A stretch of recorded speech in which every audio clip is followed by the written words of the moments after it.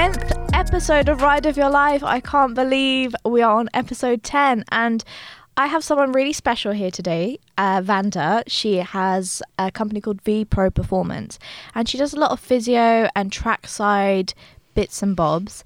And having a conversation with her, I thought she'd be really amazing to have on. It's not about followers. It's not about like all the sparkly bits. It's about authenticity in the business. And you know what? I couldn't think of anyone better. And after pulling lots of teeth, we managed to get her on. So, Vanda, I'm so grateful to have you on our podcast. Oh, it's an absolute pleasure to be here. I can't tell you how terrified I am. But thank you for making me feel so welcome. It's brilliant. What? After the phone call we had, I was like, we need to have her on. We really need to have her on.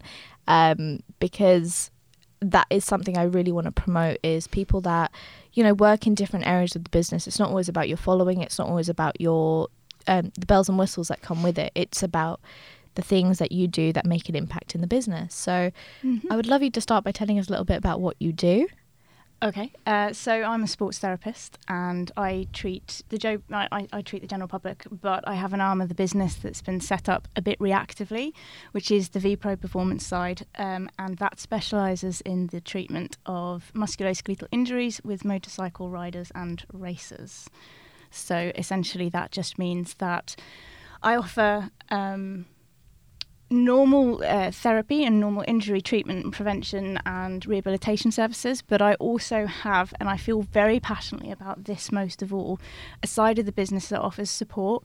And what I'm learning more and more, even now, having been in the motorcycle industry for quite a long time now, but even now, is that there's so many people who are coming a cropper, because it's going to happen. We're in bikes, you're going to come a cropper at some point, who are really unsure about what to do.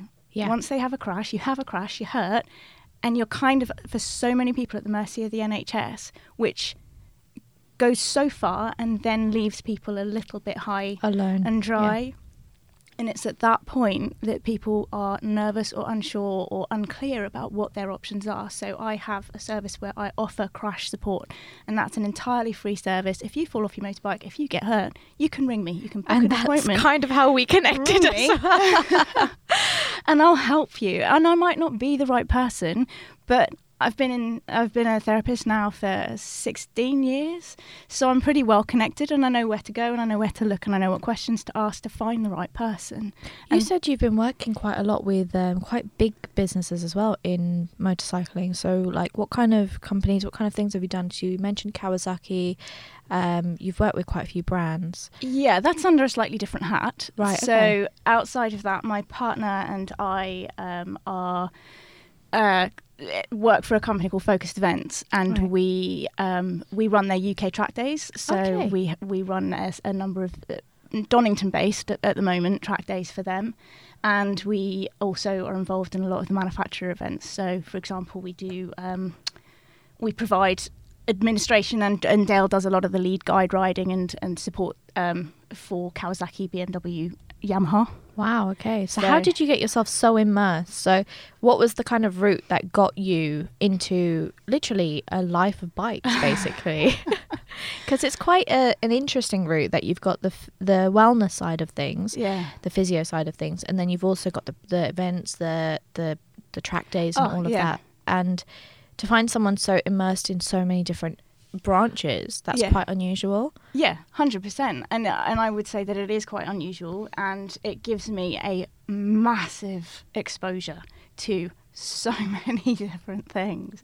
Like the difference, there's just so much that I've seen now, especially in the last 4 years, having been involved with the events-based stuff, the manufacturer-based stuff, and the track days. That's a completely different side of the coin to being a track day rider. So there is that side of stuff, and that exposure to what the industry is like has been absolutely phenomenal, and a real eye-opener and a huge learning curve.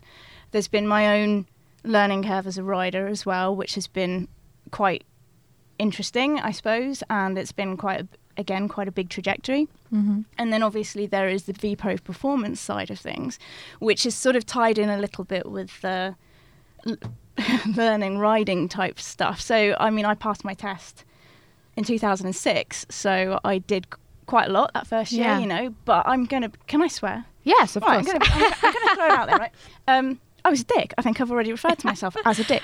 So going back, you know, however many years ago now, I had a chip on my shoulder, you know, and I was an absolute liability. I was that person that thought, well, I'm a girl and I'm short. I want to show the whole world how capable I am. And I just had an ego. And, you know, I've made so many mistakes. And I feel so ashamed of that now. I'm going to be honest. Like, I look back on it and I'm really ashamed of how I've behaved in the past and the arrogance with which I conducted myself back then. And I have to just meet it, you know, mentally. Yeah. I have to just meet that head on and go, well, deal with that. Like, you know, pull your big pants up and just crack on, because you can't change it now. It's so strange you saying that, because I mean, having met you, I was like, she is like the sweetest, most conserved woman I've ever come across, because you were so lovely, but you're like, no, I don't want to come on the podcast. Absolutely not. And I was like, no, but we have to have you on, because, you know, I'm talking about bikers, I'm talking about the industry. And I mean, everybody that we've had on has had such great experiences in bikes and cars, but it's been nothing compared to what you do. So that's what was like, wow, okay, there's a whole different area here that people haven't thought of, people haven't heard of, people might need to tap into, because like you say, all of us come off somewhere along the line. But it's just getting my head around the fact that, so you were this in your own words, egotistical woman who was just like, I'm a rider, I'm this and this, but then you've gone in such a loving way into the physio side of things, and now you're a woman that is the backbone of a lot of other things. So I think that's quite cool. But what made you, as that rider in 2006 to now, go, okay, I'm going to do physio in biking? What was that trigger? Because you're quite passionate about that. Massively passionate about it. I feel very, very strongly about it. So I had that period of time after I passed my test, and I had interesting experiences, as we all do when we pass our test. And I gave it Billy Big Bollocks and did all of that kind of stuff. And then I actually just had a break from bikes. For the biggest reason I had to make a choice at the time. My sister was a rower, so I've also been heavily involved in elite sport, and I've been an elite coach with rowing. And we made the decision together that we would form Zambia, because so I should also mention that I'm half Zambian. My father's a Zambian citizen. Okay, wow. And we grew up in Africa. So my sister and I decided that we wanted to form Zambia's first rowing team. And she was going to trial as a single sculler to go for the Olympics, and she asked me if I would coach her, because I'd had some success at a sort of national-ish type level as a coach and done quite well. So with all due respect, you have every right to have a big ego. If you did. No. It's just a relative thing, you know. Yeah. For me, I was just a little small fish in a very, very big pond. And at that, you know, that was a sort of turning point, because I'd had at that stage an offer to ride 125s, to race 125s, or coach my sister at the Olympics, or to an Olympic dream. And so I went that way. Of course I did. So I then just didn't ride I sold my bike and didn't touch a bike really for about 9 years, I think. Oh, wow. Then came back to it about 4 years ago, when I bought my K3 600 and went straight back into being a bit of a dick. You know, I'm going to be honest. So I still had, I think, that chip on my shoulder a little bit. Mm-hmm. So I was just doing what I do and just getting on with it. And I was seeing a guy at the time who said, well, let's do a track day. So I went to Snetterton, and I was T-boned going off the start-finish straight into the right-hander. And at that point, I then had 3 non-displaced fractures in my shoulder, bruised lungs, and what they call a Hill-Sachs lesion, which is basically where you just have a chip of the bone in the shoulder, so that it's a ball and socket joint, and then so the ball for me is got a chip of bone taken out of it, so it's got a bit of a chunk missing, so it doesn't glide in the socket properly as a result of that. And all of these soft tissue injuries, a rotator cuff tear and all that kind of stuff. And so I then elected to come out of the NHS system, I have been so fortunate in that I've worked in a physiotherapy clinic for quite a long time, or had done at that stage, and went and just saw my boss, or my old boss at the time, who is my mentor, and I still now, if I've got something I don't know, I'm going to pick up the phone and ask her, and she's always there for me. She's amazing. Phenomenal physiotherapist. Lovely as well. connection to have as well.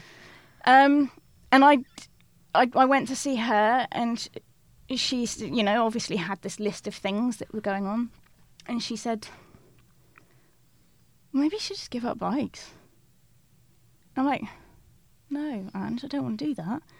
That's not what this is about. Yeah. And then how do you explain to somebody who's not a motorcycle rider that crashing's kind of normal? Not that we need to normalise it, and I don't think it's healthy to normalise it. But unfortunately, it is a very... It's like learning to ride a normal bike or any normal skill. You're going to falter every now and then. And it's knowing how to manage those falters. Mental health, everything is all the same thing. It's a muscle that you have to practice. And there'll be the blips in the road. But if you don't know how to, you know, take care of it and, you know, stroke it back to health, then, you know, you kind of screw yourself up. So, you know, absolutely. Yeah. Completely understand. So I was quite frustrated. But, you know, I did what I did. And I was on the bike again within 4 weeks. Which is stupid. I have a real issue with doing stupid things. So I will just throw in a bit of a curveball in terms of the stupid things I do with my life. Is that I've had horses all my life as well. Had a horse, kicked me in my arm, so I have a scar here. And he broke my arm, and I left it for 8 days. I was absolutely convinced that it was fine. I could move my fingers, I could move my arm. It's fine. 8 days later, I go to A&E because it's still quite hurty. And an X-ray, and it's literally snapped clean in half. And I've been driving, I've been mucking out, I've been riding horses. You sound so similar to me, though. I don't know if it's ego or you just saying to yourself, you know what, you've got to. I'm don't fine. Make a big fuss. Because That's the thing, isn't it? I broke my hand and I came home and it was like a claw. And I remember I was quite young. I was in my teens. And my brother says, oh, you're just doing that because you don't want to do the washing. And I was like, fine, I'll do the washing. So I held the sponge in like there and I'm washing the dishes. And I called my mum and said, Mum, I think I paralysed my hand. I'm just completely like honest with her. She's like, all right, I'll be home in 3 hours. We'll go to 3 or 4 hours and we'll go to A&E. Go to A&E, I still have the claw. And I'm sat in A&E and my mum makes me laugh like no other. So we're in fits of laughter, we're crying, and it's painful. And I'm saying to the nurse, it's a 9 out of 10 pain. Yeah. But it should be fine. It's probably just a sprain. 6 hours later, they tell me it's a spiral fracture and I must be in a dire amount of pain. I was like, yeah, I did tell you it's in a lot of pain. But you just don't process that, oh, okay, this is bad. This is an ouch. Maybe I should just stop. Because even when I came off my bike, everyone, my mum and everyone included, commended me for getting back on. Yeah. But I didn't compute that, okay, maybe I've really hurt myself here. I'll be fine. Like, if you ignore it, it will be fine. So maybe, I don't know if it's an ego thing or a nice naivety that, you know, it's all going to be okay. I think sometimes it's adrenaline as well. Yes. Like, I think sometimes in that heat of the moment, survival kicks in, doesn't it, a little bit, and you just got to crack on, and then life kicks in, and you have to just crack on. You know, sometimes you can't afford to just wallow in self-pity, and you have to, you know, you put that in your head of, no, you've got to be strong. I've got to be strong, and I've got to carry on, and I've got to go to work, and I've got to keep doing this, and I can't make a fuss. And I think there's a lot of people do put that pressure on themselves, and it's not always healthy. But it almost feels like a natural transition as well, because you've got the bikes and you've got the horses. And I do feel, because I did dabble in horse riding when I was quite young, but I had a car accident which paralysed the bottom of my back for a temporary period of time. So, and it skewiffed my alignment, so I stopped riding. Right. But you translate a lot of those skills onto the bike, how to hold the bike with your legs, your thighs, the control, the way you look ahead, the posture. So I don't know what your opinion is on which one is because I believe they both come with disastrous consequences if you get kicked or if you fall off your bike. They're both quite, you know, catastrophic. But I do think that if you've done horse riding, because you fall off quite a bit when you horse ride, you know, learning to mount a horse, and it's very unruly. If it wants to do its own thing, it will. Which I think is quite nice when a bike doesn't do that. If it malfunctions, it will, but it's less of a... It's less unpredictable. Yeah, it almost feels safer to be on a motorbike than a horse. 100% agree, and I think probably, statistically, it probably is. That's why I think you were probably able to just be like, oh, I fell off the bike, I'll be fine, I'll manage. Because when you've come off a horse, it's a completely different story, but it almost feels like the equivalent to two wheels. Yeah, so I'd probably say I'm not sure you're quite. I wouldn't say you had an ego, but I think you almost. Maybe a level of trust within yourself that you didn't want people to be like, oh, okay, push me down and think I'm small, I'm this, that, and the other. You know what? I can ride horses. I can do this. Yeah. I mean, I think, it's like little man syndrome, isn't it? You know, I can't, like I say, you know, I can't shy away from any of that. Yeah. I have to meet that head on and say that's a part of my history that I'm ashamed of. But you know what? I'm here now, and there's no doubt that I'm going to continue to make mistakes, and I'm going to make some poor life choices probably. But the difference now is that I have calmed down so much, and everything does come from this. And every choice that I make and every decision that I take, you know, comes from this huge sense of perspective, which has come from this massive exposure that I've had, as I say, to all of these different facets of what's involved with motorbikes. And some of them have been really, really positive, and others have been challenging, you know. So, but as I say, you know, at the point at which I'm sitting in that physio room, I didn't, you know, it's that whole thing of where'd you go? What do you do now when the people that you're turning to help are saying, well, just give it up. Yeah. You know, don't do it So anymore. what was that mindset for you? How did you literally decide, oh, I'm going to throw everything at this, I'm going to go straight into this and immerse myself? Well, it was probably the second time I broke my other shoulder. Oh, here we go. What haven't you broken? So, I mean, to be fair, they are all I've broken on a bike. But yeah, so I did that at Donington, and that one was entirely self-inflicted. So again, I made an error of judgment. I came off track, done, broke my shoulder. You just got to take it. That's just how life goes. And again, went back, saw Angela, and she's like, don't you really, really should stop riding bikes now? And this is both shoulders. And I'm like, no, Ange, please, like, just no. I don't want to do that. So at that point, again, I'm thinking, well, there are, and I had sort of put it out there about where do bikers go? What options do we have? And I was aware of the fact that there were some go-to therapists out there. So I think there's Brian Simpson. He's way up north, and he does a lot of motorsport stuff, but he's got a very, very high-end facility, and not everybody is going to have the ability to go up and see him. Not everybody's got access to a hyperbaric chamber, and you know. So at that point, there's just this whole demographic of people who are lost and a bit unsupported and a bit unsure about what their options are. So I then started thinking, okay, well, I'll support some young riders, and I'll sort of start to build myself up that way. So I sponsored a couple of BSB riders. So in the support classes, so I had a young lad, a 16-year-old lad, and then a guy in his 20s. Supported them, and that was when I had the clinic that was based outside of within a CrossFit gym, and then COVID hit. So when COVID hit, that was it, done overnight, doors shut. Income shut, everything gone, the rug pulled from underneath my feet. And I'd only been open for 2 years at that point. So I'd built a business, got it to a point where it was okay. It was doing well, but it had scope and I had plans and everything was, you know, stuff. And then COVID. And then what do we say about COVID? So that was the end of that. And I had to think about what my options were at that point. So it happened that my partner and his business partner had been given notice for where they were working. So they're car mechanics, but they've both been involved in bikes for 20-something years. Massively, massively experienced, the pair of them. And they took the lease on a new unit, which was modern and plush, and these two are like immaculate anyway. I mean, Yeah. they are absolutely like on point with their cleanliness, and everything is pristine. They do everything to the millimetre with perfection. That's how they do their cars, it's how they do their bikes, it's how they keep their workshop. It's just absolutely magic.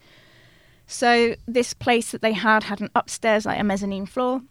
And once everything had been cleared out, we realised it was just massive, and that what were they going to do with it? It was an empty space. Yeah.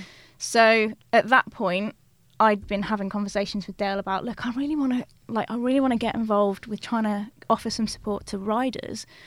What do you think? And he was like, well, we could put the treatment room upstairs. So we built one. Oh, amazing. So we now have a slightly unusual treatment room upstairs in a car garage. But at that point, it was perfect to go, right now, that is going to suit the demographic of bike riders. Absolutely perfect. Because at that point, I can get them in. We're in, got a nice plush reception, and we've got a bike room. We've got all of the bikes there. I can get them upstairs. I can see what's going on. And then if I need to do work with body positioning, see what's happening, get them upstairs, mobilise, stretch, treat, get them back downstairs, retest. I've got that, and I've got that ability to put them on a bike right there and then and watch them move and help them understand. So that was where... And it's unique as well. It is unique, really unique, yeah. So at that point, that was where V-Pro Performance went, right, it's happening. Oh, so it's fairly new, isn't it, then? Yeah, it literally, that treatment room was just about functional in the middle of December. Wow. Right before we went into a second lockdown. But isn't that good, though, that you managed to find a way to, like, navigate yourself through that? Yeah. And you came out, thankfully, in a good way with lots of new prospects, which is amazing. Yeah. Because you actually do lots of therapy for some quite well-known riders as well that I'm aware of. Yeah. I don't know if I should mention them or not, so I'll probably leave that there. But and that's what I was seeing on your page, was the fact that they were connected with you, and I was like, okay, so this person's actually really legit. Then you'd see all the fact that you were traveling around everywhere, and I just thought, she's doing everything. Because I found that with quite a lot of, I call them like my hidden gems that I find, and I'm like, wow, you're like true experience, business, the whole lot. And having the ability to speak and share and learn about how you've overcome things, the mindset behind it is really important. So going from there, what are your prospects like? Do you still do the events management and stuff? How did that all come about? So that came about off the back of a slightly... So Dale, when I met him, was an instructor for focused events. And he had made contact with me after I'd had my crash at Snetterton to say, you're not that far away. If you need support getting the bike back on the road, I'm a mechanic, I've got my own garage, I can help you, let me know. And I was like, that's fantastic. And he was one of many, and I cannot tell you how, because at the time, the guy that I was seeing at the time was so angry. He'd watched that crash happen, and he was fuming because the guy hit me, and then he rode off, and he packed up his bike, and he left. And that was the end of that. And do you know what? That happens. I didn't really care, but this guy was fuming, so he put something up on Facebook, and I had hundreds and hundreds of messages from people I've never known saying, I've got a clock bracket for you, I've got a subframe, I've got levers, do you want me to post them to you? Amazing. What an amazing community. That is so wholesome, because I've heard of that. There was another girl I had on here, Charisma, and she said when she had issues with her business, people were messaging her like, oh my God, we're here, we've got this. And honestly, I have to say there's no community like it. Oh, it's unbelievable. Because I've been part of the beauty industry, fashion, now bikes, and we do photography, videography. There's a real sense of camaraderie with the biker people, the biker community, and being able to reach out to people in your highs and your lows. That must have been an incredible feeling. It was just really coming from something pretty shitty, but yes, of course. So it was a slightly shitty situation to be in, because obviously I was nursing a broken shoulder, and life actually just went a bit upside down at that point. It set off the wheels in motion for a massive change in my life, and a massively positive one, because actually, from all of that has led me to Dale. Mm-hmm. And Dale has been the single most influential person in my entire life. You kept trying to get him on here. It was like you were just like I was like, I'd love to have you on here. No, Dale will come. I was like, I would love to have you on here. No, Dale. I was like, we'll see.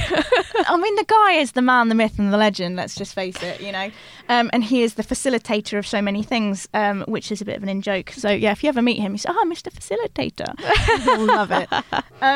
But yeah, so at that, and then we just got together, and that romantic side of things just evolved. But he was instructing for focused events, and he'd said, "Look, I'll come ride with you." And then again, like, wow, right, so that's when learning happened. This is when real world, back in your box, proper learning happened with that, because that then, at the point at which I've gone through that 10 years before, 15 years before, whenever it was, that whole, I'm going to be part of London Bikers, and I was part of these groups, and I was at the Ace Cafe, and I was at Borough Market, and I was doing this, and I was doing that, and I went everywhere on my bike. I did it all back then. And then came into this situation, and suddenly it was like, right, okay, yeah, I need to get back in my box now. So we went out for a ride, and he went, "You're a liability." Oh. I was like, all right, what do I need to do? And that's not the first time I've had that, because I've had that a couple of times now. I had that when I did my first track day, and I got told by an instructor who came and found me, who said, "You're going to crash. You're an absolute liability. You're going to crash. Sort yourself out." And I went, all right, can I have a session? Can I go round with you? Yep, okay, fine. So that was that. And then again, same with Dale. You think I'd learned my lesson, but I hadn't. So then it was, went out with Dale, and he was like, just stop. Just stop. What was it why did they say that you were a liability? Because I was noisy and chaotic. So I was that person that would do a lot of revving of the engine, and I was that person that would ride down the road and I'd be weaving a lot, because it warms the tyres. And I'd be up and I'd be down, and I'd be fidgeting, and I'd be up 1 minute and down the next minute, and like I'd just be that person who was just always moving on a bike. And he was like, "You look chaotic. Just calm down. Just sit still." And that, do you know what? That's the biggest thing. So then that happened on the road, and then he took me to Snetterton. First thing, back on Snetterton, you got to put that demon to bed. Went there, and then that was it, really. So then we did a couple more, I think, at Donington. I can't even remember now. Like, they all blended into one. But so then that first 2 years, I'd gone from him saying, "You know what, you've got to wind your neck in a little bit here, because you're gonna kill yourself, And if you're going down the road and you're giving it all this and weaving and all that kind of stuff, at some point you might just make a bit of a bad error of judgment. You might just get caught out by something, and it's So now that's my choice to just go, I'm going to sit here. I'd rather be calm and classy and quiet and just look commanding than draw attention to myself. So I've elected to make that very distinct choice. So now I don't want to be drawing attention to myself. I don't want people to know too much. I'll be on my bike, and I'll pull up and I'll go off and I'll do my thing. But then on track, it started to evolve. So we then went to Almeria. I knocked 18 seconds off my time at Almeria at the first trip there, and then came back, and then they were short of an instructor. They got properly caught out. They weren't caught out, but they just needed somebody to take this girl out. And I was like, well, help if you need me to. So put on an instructor's bib, took this girl out. She came in. Can I book you for a whole day next time round? Oh, wow. Feedback to the boss. Yeah, get her on. So, and then it didn't end up happening with her, but then I started wearing an instructor's bib. So I then started instructing on track. And I just had this huge trajectory from that person who was with Dale for my first track day after this massive crash. It's almost like because you are like a bag of energy, which is amazing. And when I suppose sometimes you need it to be put somewhere, and you need to be doing something to apply it for it to level out. Because everyone that knows me from my past, I honestly never slept, and I was just always like vibrating and just like, oh my God, I need to do this, I need to do that, I need to do this. And as time goes on, as I got older, I engaged in so many other projects that took up my energy, that because something happens to me at 11 o'clock at night, and it's always 11 o'clock I have the most energy, and I could be doing cartwheels around the house, I could be doing somersaults, something like this, and my poor partner's just like, what the hell are you doing? Even my business partner's just like, it's her crazy time, like she needs to draw, she needs to do something, and if I don't have a project going, I'm just a nightmare. I'm just so fidgety, and agree. My mum has the same kind of thing as well, and she's got dyslexia. I've got a bit of dyslexia, and I don't know if that helps with anything, but we're just fidgety. We're very spontaneous. We need to do this. And when I first was on my bike, I was all, riding around, standing and doing the whole, the business. And I think that's kind of probably why I came off as well, because I was trying to prove a point, and I was revving like, oh look, it's not me, it's the bike that's got the problem. And as soon as I started to facilitate and put myself in areas where I was using my energy creatively, but in more of a less kaboom kind of way, I just felt more structured and more like I was actually honing my talents instead of just throwing them at things and hoping they stick. Scattergun approach, isn't it? Yeah. Like literally hoping something will stick somewhere, as opposed to being a little bit more sort of focused. And because a lot of friends would say that to me growing up. They were like, oh, you can do everything. And I was like, there'd be half a drawing here and exactly, yeah. dance over here. It's that jack of all trades, master of none thing, isn't it? And that, I'm exactly the same as you. So gone through my whole life being a jack of all trades, master of nothing, Yeah, and not doing any of them particularly well. Yeah. So that's, that's kind of, I think it from your perspective, and that's what I like about what you're doing, is that I think it's really important. And I'm very appreciative of the fact that somebody's come out and has started a really important dialogue. Oh, you're making it about me. I'm going to hide under the table. I would learn. Back to you. She's like, oh no. I only wanted to have a conversation with you. I didn't want to be on the podcast. But that's what I think is really amazing. And my only thing here with the podcast was, if this stops me going into a cocoon and becoming lost and emotional, and in the evenings, a lot of people saw the straight face of me, the happiness, but they wouldn't see my hissy fits at home that I wasn't understanding, couldn't buy my bike, couldn't afford it, couldn't do this, couldn't do that.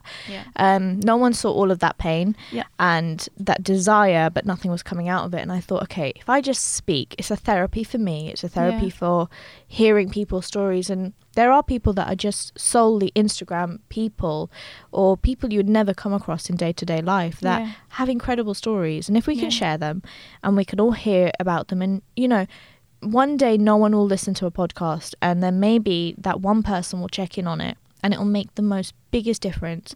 That's what I care about. I don't care about the numbers. I'm not going to go promote everything here, there and everywhere, because I don't need to. This will find the people it needs to find, because they'll be searching for it.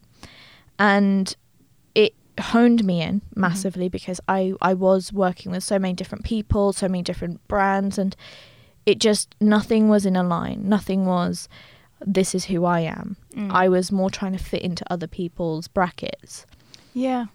And that was the energy that wasn't right. So I found my business partner Shaz and my partner Nathan, and they both, they're like barriers for me. They keep me going on my road. So there'll be days where I feel exhausted, and I think that's what you have with Dale, is he kind of filters that energy, makes it into good V-power, and then puts it in your Ranger instead of just the casual petrol. He's like, okay, let's filter that, let's make it some nice stuff and make it good, concentrated, focused energy. Funny you should say that, because he's so particular about what fuel he puts in his engines. So is my partner. He's like, I'm not going there. The next petrol station's half an hour away. We can make it. And we're like, oh my god, like petrol roulette, just for the sake of It's like, I'm not going to that place. Unleaded. Yes. It has to be the V-power. It has to be from a good petrol station. The nightmare. The stuff that I would never consider. But now I've become a bit of a petrol snob because of those things. I mean, so it's interesting that you should say that, because actually there is this whole thing of, I have always had cheap bikes, so I've never, I don't come from money, I don't have money. I'm especially now, I'm a new business and we've had a global pandemic, and so life's tough. But I've never had high-powered machines. I've never had a bike that cost more than $2,500, and that's my current 750. So I've never really thought about the fuel that I put in. But Dale has, all of his vehicles are pretty decent. He has an M3 and he's got this S1000 RR that is tricked up to hell and back, and it's beautiful. And and at that point, he is not going to put cheap stuff in a £12,000 machine, is he? Whereas me, I'm like, it's only £1,000. Like, my bike's a rust bucket. But I loved that about you. So even when you rocked up today and you were just like, oh, you know it's going to fall over at some point, there was a relief of, oh, it's not that serious. Like, because my bike was quite expensive. Mine was 3.5, nearly 4 for what it was. And I was like, okay, you know, I don't want to ever drop it. I'm going to hug it. I'm going to do this. And then when it came off and there was scratch, honestly, I sat there on the side of the road looking at it, and I was like, my satin black. It's not satin anymore. And then my partner was like, well, if it was gloss, it probably would have been fine. You could probably buff them out. We have to sit there and you have to buff it out in front of me to show me that it will be fine. He was like, I was like, I need a new fairing now. I need new fairings on my bikes and all of this. And it for me, I learned dropping it was okay, and as hard as and how cringe I feel about it, I was like, okay, dropping it is fine, but it's okay to drop it. This is what it's supposed to be. It's a vehicle, go with it. Like and I suppose I hang around with a lot of people that their cars are their children, and then I'm there like, and I've made my poor partner ride as Aprilia with the supercourses and everything in the most awful weather when he would never take out in rain, and I've just made him go torrential rain, this that and the other, because I'm all about the experience and this like the spontaneity, but then I'd never had the responsibility of my own vehicle like that.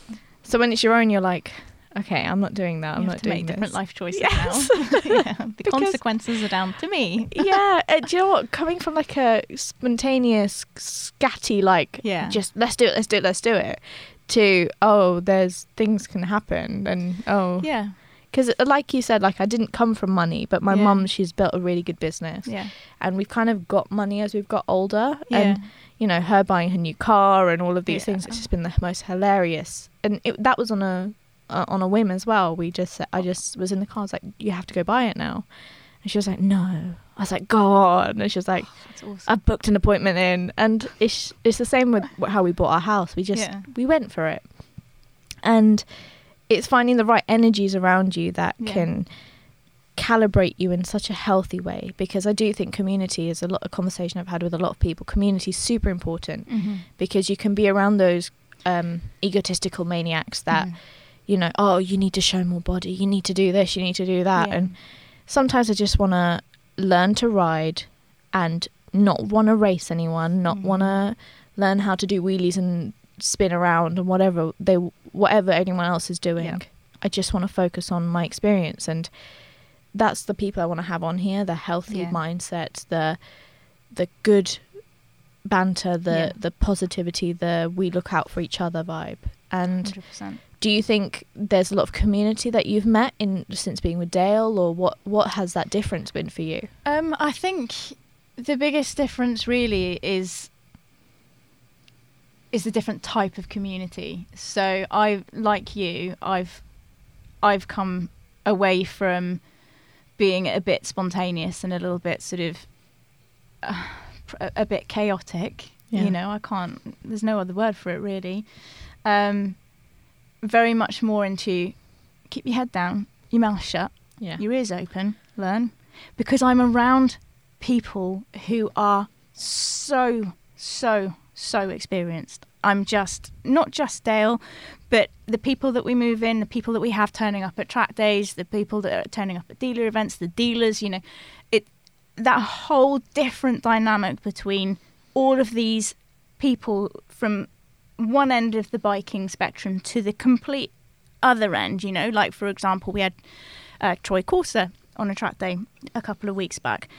Well, I mean, the guy can ride. You're just like, I just don't even know, you know. And you're not starstruck by any stretch, because he's just a bloke, and we get lots of people like that, you know. I love that. I completely agree with that mindset, because there was always, I live in Wembley, there's always celebrities around, it's just people. And they're just people, but I'm in awe of the stories and what you've done and your skill set. That's what I want to learn. No, I love that. I'm interested in how they got there. I'm not interested in what they're doing now or who they are.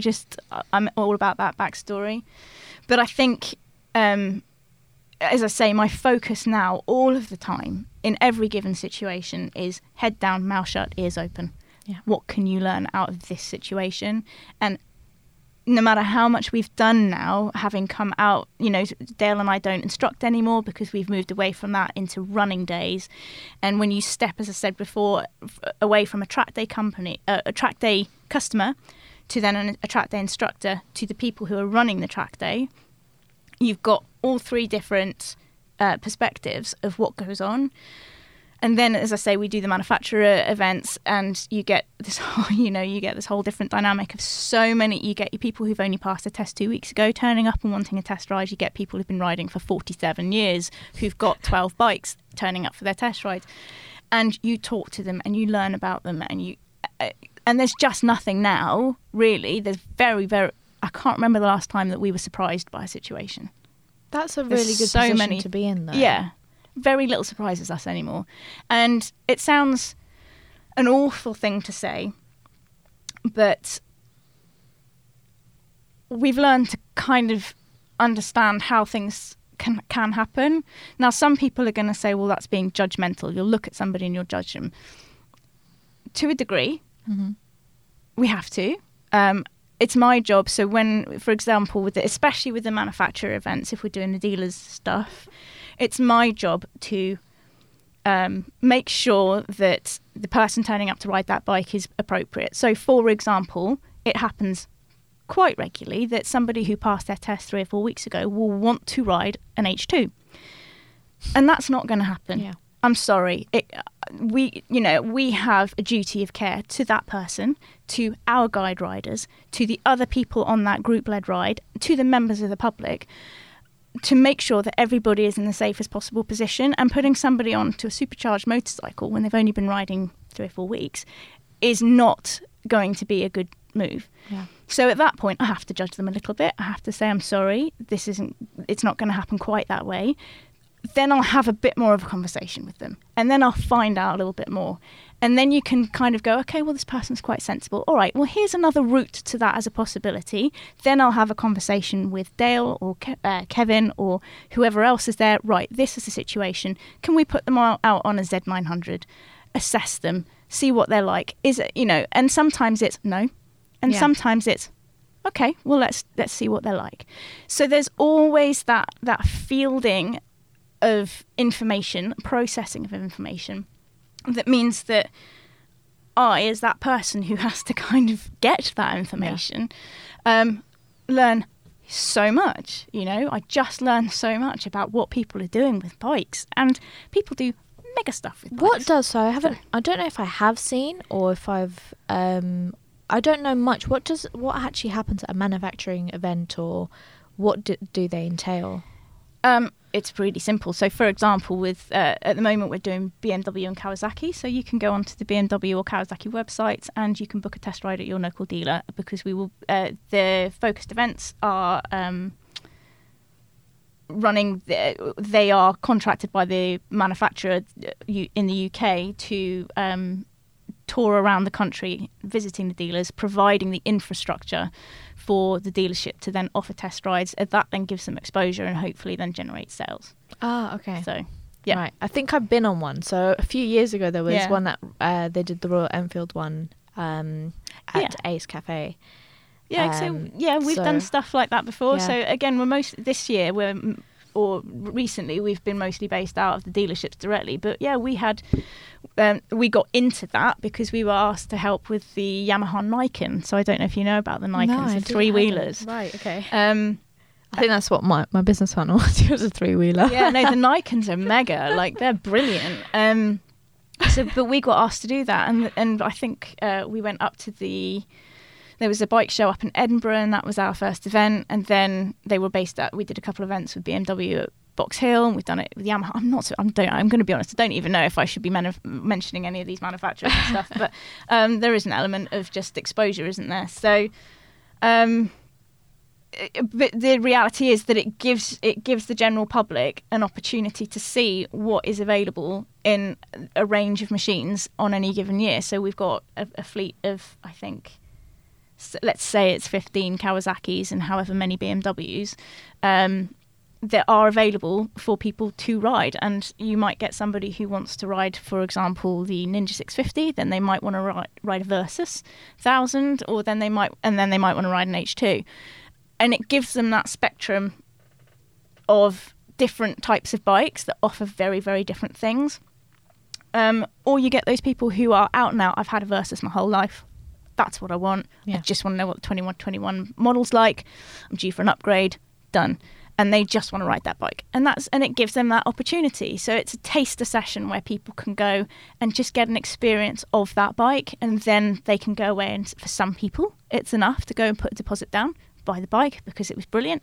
For others it's, do you know what, I actually could do with a bit of a longer test ride on that. So back to the dealer, and then the dealer will facilitate that. So enable them to take the bike out as you would book a normal test ride. And then for some people it's I thought I'd really like that, not for me, but that one really is. So it's a great opportunity for people to I didn't even think for a second of all these other little areas that there are in the bike world. And I'm just like, when you're peeling away at this onion of that's the bike world, you're like, okay, there's the stunt riding, there's the track days, there's the touring, and then hang on a second, and there's you over on this side, the physio, the instructing our track day. All of these things have just never even crossed my mind. But did you go into all of this pretty recently, or have you been doing this for quite a while? Recently. So I would say that all started to happen about 4 years ago. So, but Dale was, as I say, he'd been instructing for a couple of years before that, and had been doing track days for 20-something years. So he already had a bit of a reputation. He already has a presence. He's a very commanding presence on and off a motorbike, and he just is the person that you just trust. He's just got that energy of when he says. It seems like that connection's really transformed your life as well. Oh, unbelievably so. I really think having the right people around you creates the absolute dynamic that you need to take you that step further, but also having that humility that even fashion, beauty, I was saying to you earlier, one of my friends turned around and said to me, I'll teach you how to contour differently and it'll make you look amazing. Yeah. If my ego was, I'd have been like, well, I've been doing this for years. But I suppose in the influencer world, in my side of things, and I suppose in normal generic life anyway, or what you do in the world, there's always room for improvement, or even knowing what's not good is enough knowledge in itself. Because to turn around and be like, actually, I've tried that, I didn't like it because X, Y, Z. Yeah. Having that ability to engage in conversation instead of just blocking yourself off from experiencing things as you go along. There's a lot of people out there that are like, well, I know what's right for me. I've been riding for this long, X, Y, Z. And you just think, okay, well, if you don't have that room for improvement, there will always be something somewhere with all new bikes, gear, all of this. There'll always be room to grow in a healthy manner. So I'm going to ask you, what has been one of your highlighting experiences riding? Or in your business or the bike world? I think the biggest highlight, I have to say, I wouldn't put it down to one single thing. That sort of first proper year of being on track with Dale, where we did a lot, I say a lot of track days, it's still probably only just into double figures, so I haven't really done that much. But that journey, that trajectory of your reliability, you're going to crash, to you're so capable and you can run this pace. And so, no, there's one highlight, and I've just remembered it, was at Almeria. And it was the first Euro I've ever done, and I'd gone out with a group of friends. Dale had been helping me out on track, so just helping me with his lines, and then I'd kind of just done sessions on my own. And I had 3 different people come to me saying, you are such a pleasure to follow around that track. You are so smooth, and your lines are so predictable. I've just followed you for the whole session. Wow. And I was like, so from being a liability to hearing that must be a massive... And all of a sudden, that was like a switch moment for me of, it's not about going fast. Yeah. Because all of a sudden I stopped trying and I went fast. or I went faster. And, this is a relative thing because I am not fast. But I've gone, and I couldn't believe it. Like, people just finding me in pit lane saying, I followed you for that session. You were so smooth. And I'm like... And for them to even go out of their way to come and approach you. Never thought that would ever be me. Ever. In a million years did I ever think that. Especially, as I say, I've kind of been put in my box a little bit, and don't let your ego get too big. You're not that great, to suddenly, wow, okay, so this is what happens when you make good choices. This is what happens when you take bad feedback, I suppose, and go, well, I'm going to make something good out of that. And that was my choice. At the point at which you get told, you're not that great, just, you're a liability or whatever it is, twice. You make that choice of how do I respond to that? Sorry, I was just thinking in my head, how did you overcome that feeling of, because I know when if someone said to me you're a liability, I would put the front on like, okay, I want to learn, but I'd go home and probably cry. No, absolutely not. How did you go and process and decide that, okay, I'm going to be 10 times better than I am? By realising that it was the truth. And nothing more. Nothing more. Less. Literally going, well, you wouldn't be saying if it wasn't true. Yeah. This, and again, it's recognising, it's having that exposure, isn't it, to other people's experience.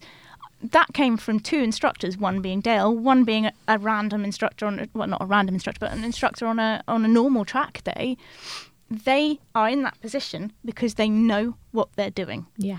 And they're not just saying it because I'm a girl or because they're bored or, they've got nothing else to do with that day. They're saying it because they have been in the game. They've been around the block. This ain't their first rodeo. They know their shit. That's what they've observed, and that's their feedback. So at that point, all right, fair enough. What do I do? Yeah. What do I do now? And that's what I did. And so at that point, because I'd given it with Dale when I met him, I was giving it that I'm going to go racing. That's my thing. I'm going to go racing. And I'd made plans, and I'd even put myself in the local paper with my friend at the time because we were going to be in a race team together. And, it was fabulous. And Dale was like, yeah, kid, you've got so much to learn. Oh. You're gonna get your ass handed to you, and you're going to find yourself in trouble on a racetrack because you're not ready. You haven't got track etiquette, you haven't got track mileage. You just need to learn some stuff first, and then you will be safe and other people will be safe. And so that's what I did. I then said, okay, well, I won't do it. I won't do it this year. This year, it'll be all about the learning. So that's what I did. I went with him around every track that I could possibly do, and I learned as much as I possibly could. And 4 years down the line, I still haven't raced. Yeah. I will do next month, and that will be my first race. Amazing. And it won't be anything like I thought. It's not the journey that I thought I was going to take, but I think it's the right one. And again, I'm trusting, that again, that's this, it's shifted my perception again, because I've always thought, well, I was going to take my 600 and I was going to race that. And he was like, do you know what, you'd be better off on a 400. Like, just learn how to ride a small bike, be really capable on a small bike, learn what that's capable of, step it up and build up gradually. So now I'm like, let's get a 125. So now we have a 125 race bike, and I tell you not, unbelievable, I didn't know the meaning of the words throw a bike around a track until I sat on a 125 and realised, yeah, you literally throw it around, and it is so much fun. Oh my God. I've not heard of people going like up it. I've heard of going up in engines. I haven't heard of like going back down. Yeah, no, but I'm, that's the choice that I've elected to make. I've never been a big bike rider. I've ridden plenty of thousands, and they're just not for me. I mean, maybe one day I'd have one on the road, possibly, but I'm never going to take them around a track because I just don't know that I would get what I wanted out of a track day from that bike, and that's just me. So I've had my 600, and I'm learning a lot. I've learnt a lot from that 600, and it's an old 600. It's a 2003, and it's completely standard. I think the only thing I've got on it is like rear sets. So it's not tricked up or anything, and I've had to learn how to ride that properly to enable me to get the most out of myself on track. I'm still a long way from getting the most out of the bike on the track, But when you learn to ride on a 600, you have to learn, especially when you're on a track day and you're learning to ride in and amongst bigger bikes, your 750s and your 1000s, you have to plan. You have to learn to be so much more strategic with what you're doing. Because if you are going past bigger bikes and you are going a bit faster, you need to start thinking 2-3 corners ahead about where you're going to tee up a pass 100%. Because you haven't got that power. So you need to be thinking about and being strategic about where you're going to position yourself to get past them in a safe way that then means that you can perhaps put distance between you before the straight when they're going to come flying back past you again, and you wind up having to do it all again. And that's what it's like on a 600. So I thought, I've always thought, the 600 would be the biggest thing that I would ever choose to ride on track or to race. Not that I've raced any of it now for one reason or another, but I now have a 750 road bike, and I have to say that's perfect for me.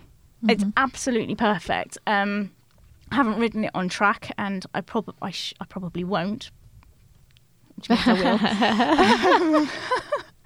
And I don't see, because for me that gives me everything that I'm used to doing on a 600 in terms of the way that I like to ride a bike and the way that I choose to ride a bike.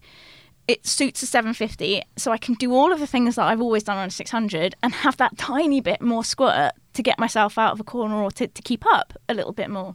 So for me, that's kind of as big as I'd want to go for now, because I've still got a lot to learn. Yeah. On a track, that 125 has been an eye-opener for me. It's been a real learning curve, and I've only taken it on a go-kart track twice. And all of a sudden, I'm like, right, I get it. Wow, okay, so this is what I've got to learn. And it's just this whole open book of, now I know what it's like to find the limit of a bike. Mm. And then I hopefully, if I have a journey that goes anything like the way I want it to, we'll have a season on that, and we'll do some rounds on that. And then I'll still achieve that dream that I'm still clutching and missing of riding the 400s. And that's an enormously competitive class to run in. And that is going to teach me an awful lot. And who knows, I might never come out of that, but I'm not going to move out of that class until I'm capable of moving out of that class. And then I might run into a 600. And that'll probably be where I finish up. You know, I'm not going to go trying to race 1,000. So I've learned literally so much. I feel like my mind's going to explode, and I wish my partner was here to listen as well, but I'm gonna have to make him listen to this, because there's so much I've taken from this episode in itself. Of, I suppose a lot of it has just been riding for yourself and taking the steps necessary for yourself, and what league each bike has and can take you into different areas of expansion in what you can learn. So for somebody learning to ride, getting into riding, already a rider, what would be your top piece of advice? Listen. Just listen. Stop talking. Silence. There's so many people out there with such vast amounts of knowledge that you can just have this whole world open up in front of you if you just peel it back and listen and let them unleash on you. And it's fascinating. I've had so many incredible conversations, and I think it's brilliant. And as I said, I think it's really important that even if you've not got those people right in front of you to have conversations with, we've got things like this podcast that are happening where people can listen, and learn so much from, and the people that you've had on have all had so much value to offer. And I just think that some of the topics that you've covered through all of that, I think, have just been so fundamental and so necessary.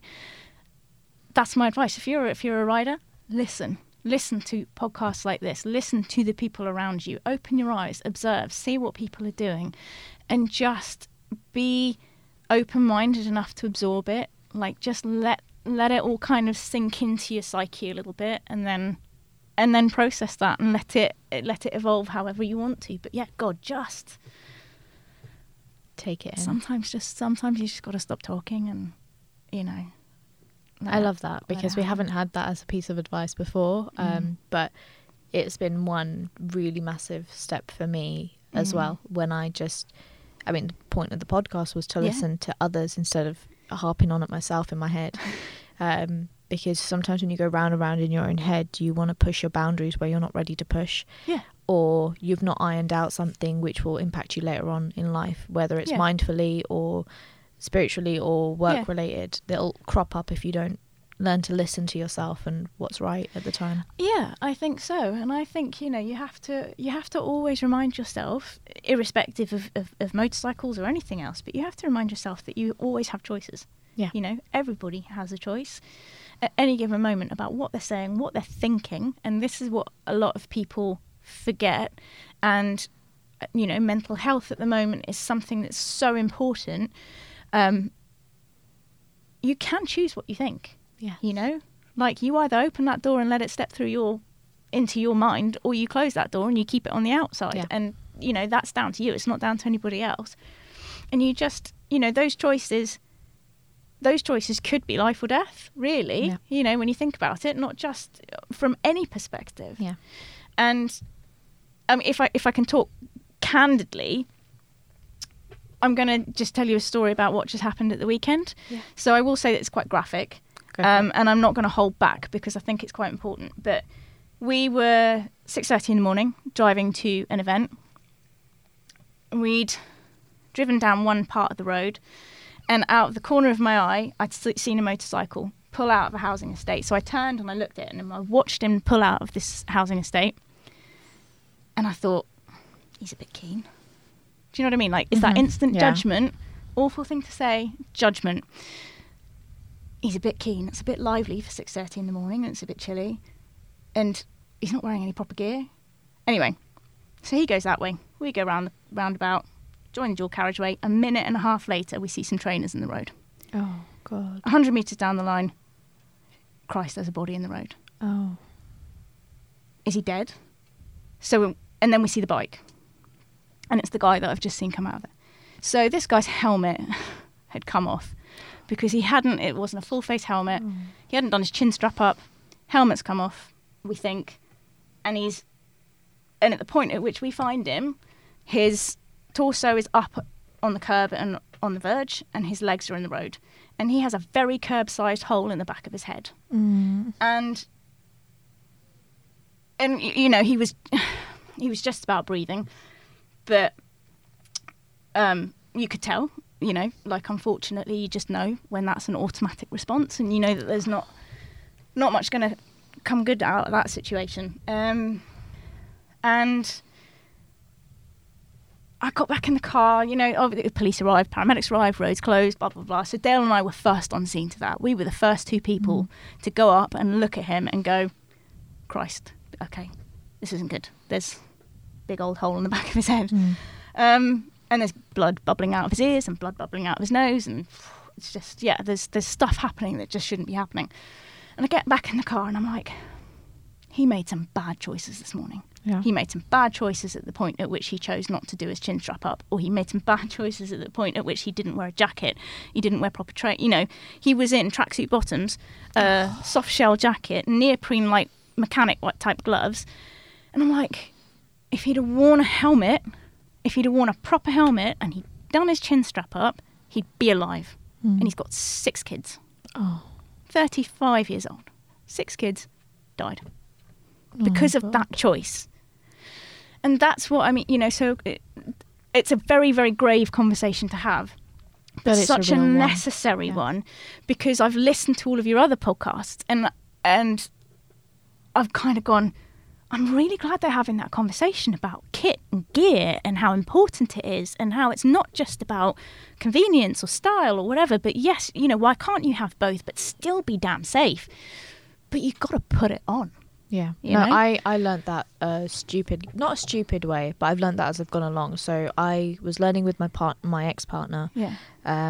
And I didn't ever do my chin strap up. Oh God, do it up. And and I was pillion at first, but then when I started riding, he started explaining to me the severities of all sorts of things. And I learned, because I used to, I'd drop my helmet a few times. Like, I was just like, okay. You put it back on your head. Yeah, it is what it is. And as I started to learn more and see more and experience more, I'm like, I'm not going anywhere without that chin strap up, because I don't like things over my face. I get quite claustrophobic.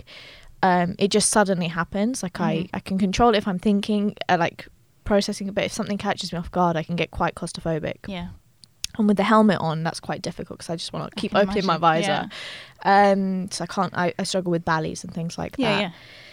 And the chin strap for me was stress, especially with the jacket and everything. But then knowing that, that's going to save my life. Because one of the reasons why I set this up as well, because I got quite pissed off that I saw a girl that I knew of, and she was like, oh, I've got my really nice helmet here from this company, and it's a great helmet. Then she was like, but if you can't afford it, you can go on eBay and you can buy a really cheap one and I just that's why I stress the importance of like gear, because you don't want to be going to just buy the cheap helmet, because it's your life. If you're not willing to replace that helmet every few years, or when you've dropped it, or when you know, if you're not willing to do all those things, you're not ready to ride.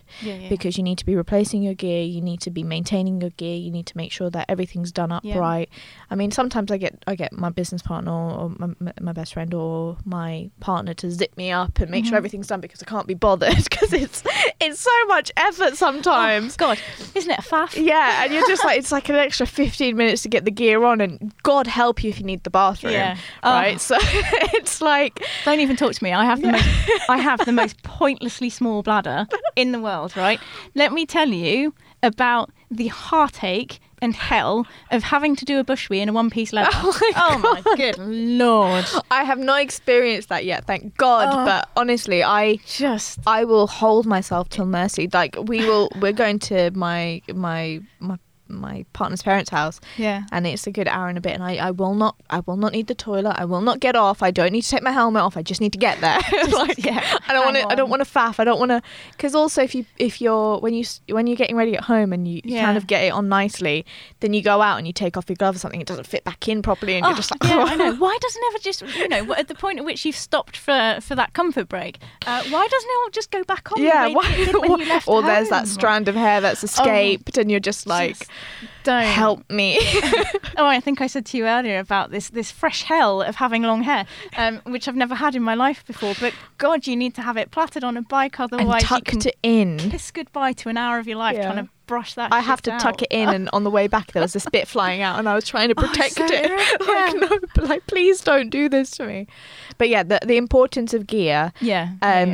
The things I didn't realise. Because I'm thinking, how's the helmet going to fall off my head? Like, is it really going to happen? It does. And then... only takes a bit of wind. Yeah, because my ex-partner didn't think I'd become a rider like myself until I kind of showed up and was like, I'm doing this. Then he was like, you do know the importance. And then to take me the other side of the spectrum, he would then dress me up in all his gear, which was like massive. And I'd be driving down like a little side road at like 10 o'clock at night learning, but I had this massive Dainese like two-piece textile set on, and I was strapped into everything, and I looked like I have a video somewhere, but I looked like a marshmallow woman just like on the bike. But it was like, okay, safe.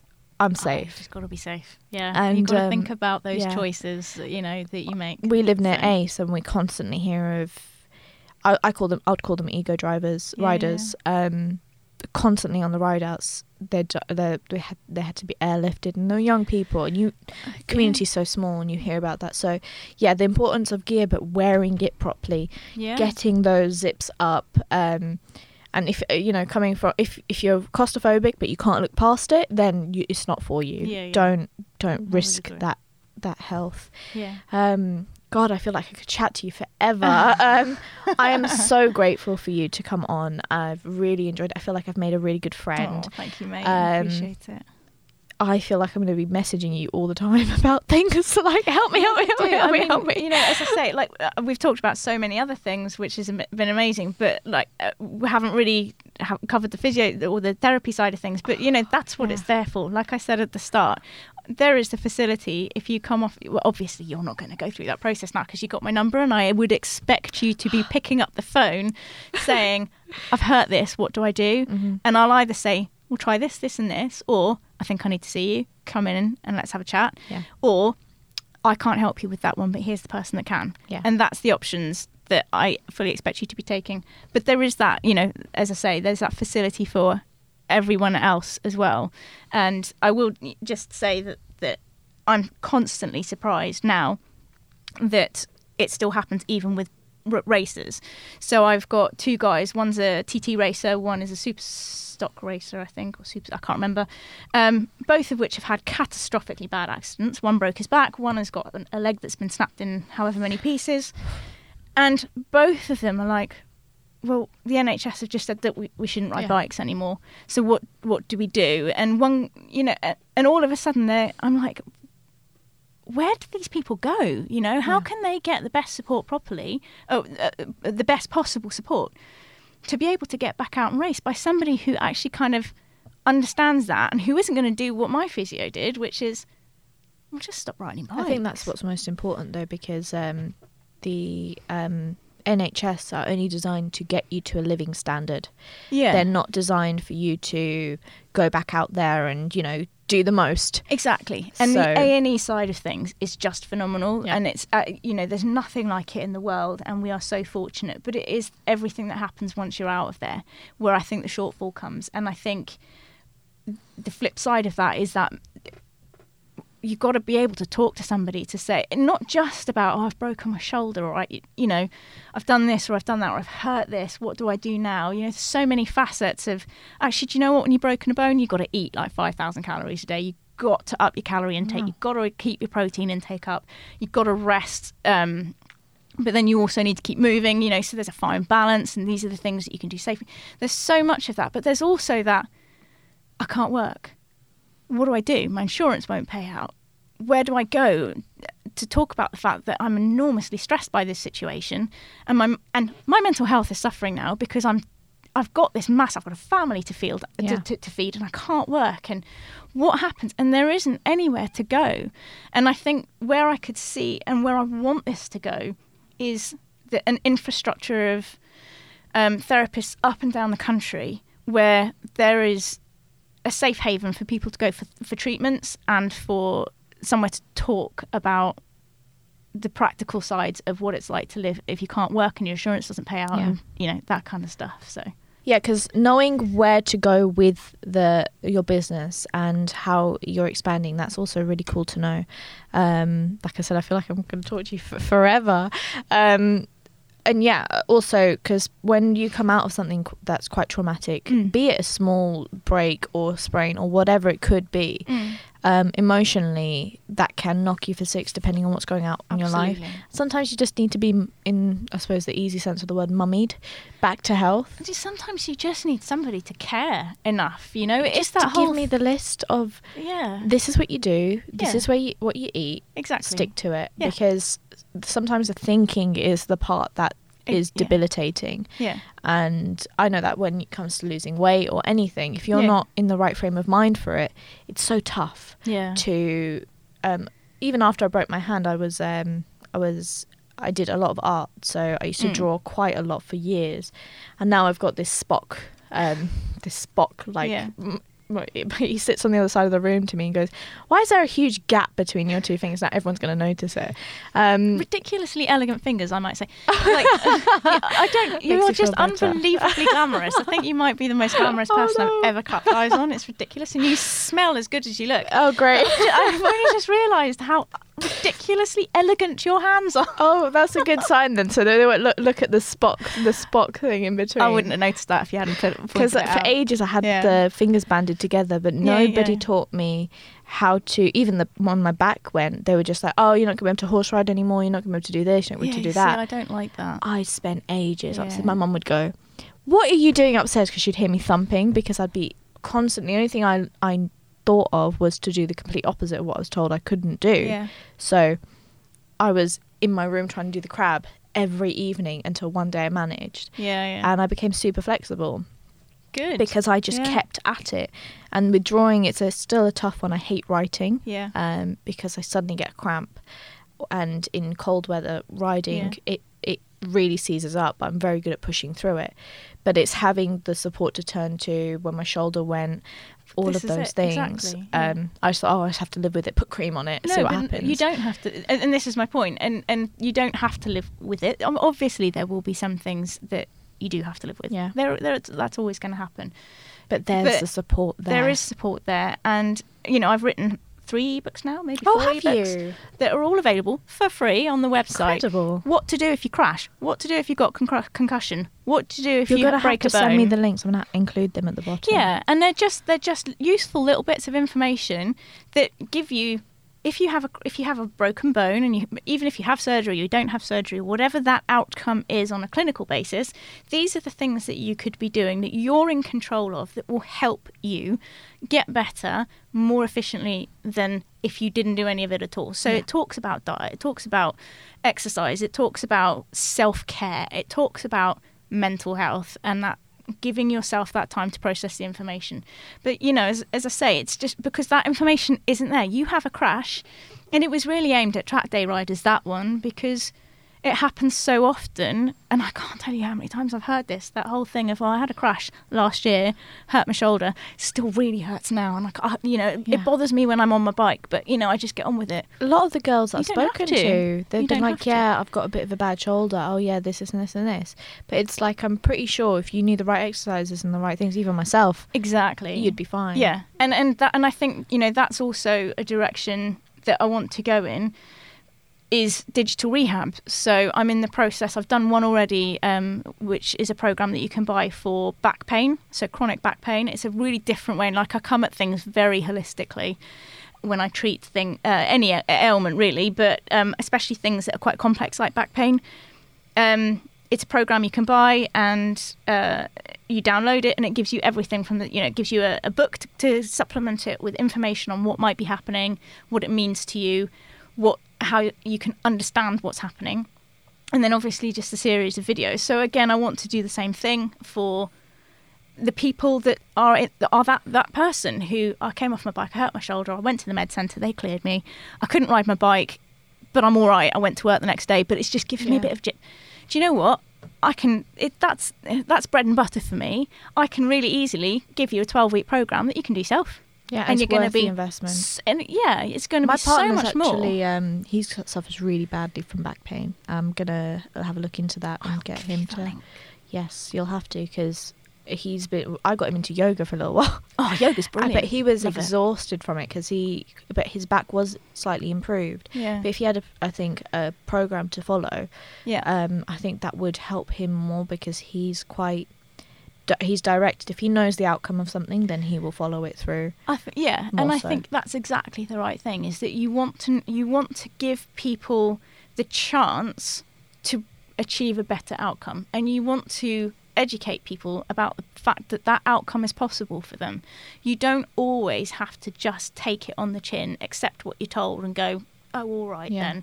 From the NHS. Despair, Exactly. You've got options available to you, and there's so much that you can do to help yourself, even if you haven't got the money to go down the private road and pay for private treatments. And it's that niche of people, really, or that demographic of people that I want to help, because I was that person. And, it's so important from my perspective that people are empowered with choice, and empowered with knowledge, and empowered with opportunity to take control of their own outcome, especially with injuries. I love that. So we want to educate people about what they can do. What does this injury mean to that person? And you don't realise this, and I find myself saying this on a daily basis to however many people that walk through a clinic door, that you're worth it. Our bodies are the vessels by which we experience every single second of life, good and bad, whether we're sleeping, whether we're getting married, whether we're sitting here doing a chat, all of that's being experienced through our body. The things that we spend all this money on, the track days, the bikes, the cars, the holidays, it's all experienced through our body. But do you know what? We'll spend the money on a track day, we'll spend the money on an exhaust for the bike, we'll spend the money on tyres. We won't spend the money on getting treatment to make our back better or fixing our shoulder. And you're way more worth it than the bike is, because without your body, you're not going to experience that anyway. Yeah. It's the single most valuable asset that you will ever, ever, ever own. Your house doesn't matter. Don't None wait of it. until you're so far gone Exactly. before you reel it back in, because you'll miss it. Yeah. And the point at which you live with this pain, you don't realise how debilitating it is and how exhausting it is to live with pain on a daily basis for an amount of time until you're not there anymore and you're freed from it. Seriously, the shoulder for, I think it's been a month now. Yeah. It would just creep up on me, and the amount of sleep I've needed just randomly through the day, because just the pain is just exhausting. Yeah, it will be. And I've gone through a few situations like that, to the point where I did start yoga and implementing those things a few years ago because of my back, and the difference that made, and it's committing to it and realising that you need that scheduled time, that hour, 20 minutes, 10 minutes, whatever it might be, makes such a difference in how you do everything. You know, it's and I think for a lot of people, and I find, again, you know, it's anecdotal, it's not based on any science, but so many people are reluctant to do that, to take that time out to do their yoga or do their stretching or go for a massage or whatever it is that makes them feel good, because they feel guilty about that. And I can't tell you how many people, I've had this problem for years, and I've got 2 kids, and, you know, and I've just got to get it. I'm like,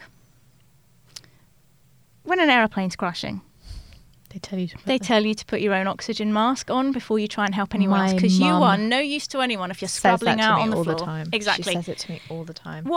You've got your kids. What use are you going to be if you're on the floor gasping for breath? There was one more that I heard of, which was, what did it say? It said something like, you refuse to do the workouts and the meditation that you need. Yeah. Because your life's too hectic. When if you did the workout and the meditation, your life wouldn't be that hectic anyway. 100%. Thank you so much. I've really enjoyed having you here, and I'm Thank you. over the moon with what you've shared. I think it's been one of the most informative we've had, where directed people, and totally worth the hassle getting you on. I still think you should get Dale on. To be yes, I think we're going to have to now, because you've talked about him so much. They're going to need to see Dale. The man, the myth, and the legend. We'll organise that. Maybe have you both on. But thank you again so much. Thank you. It's been such a pleasure. Guys, I'm going to put all of Vanda's details at the bottom, the books, whatever. I'll get it all off her. If you want to have a look into her business, all the many facilities that her and Dale do, I'll make sure that's available to you as well. Drop her a follow. She's super lovely to talk to, so also drop her a message. And yeah, thank you so much. And like, share and subscribe if you enjoyed this. And we look forward to having you guys on the next one. Bye.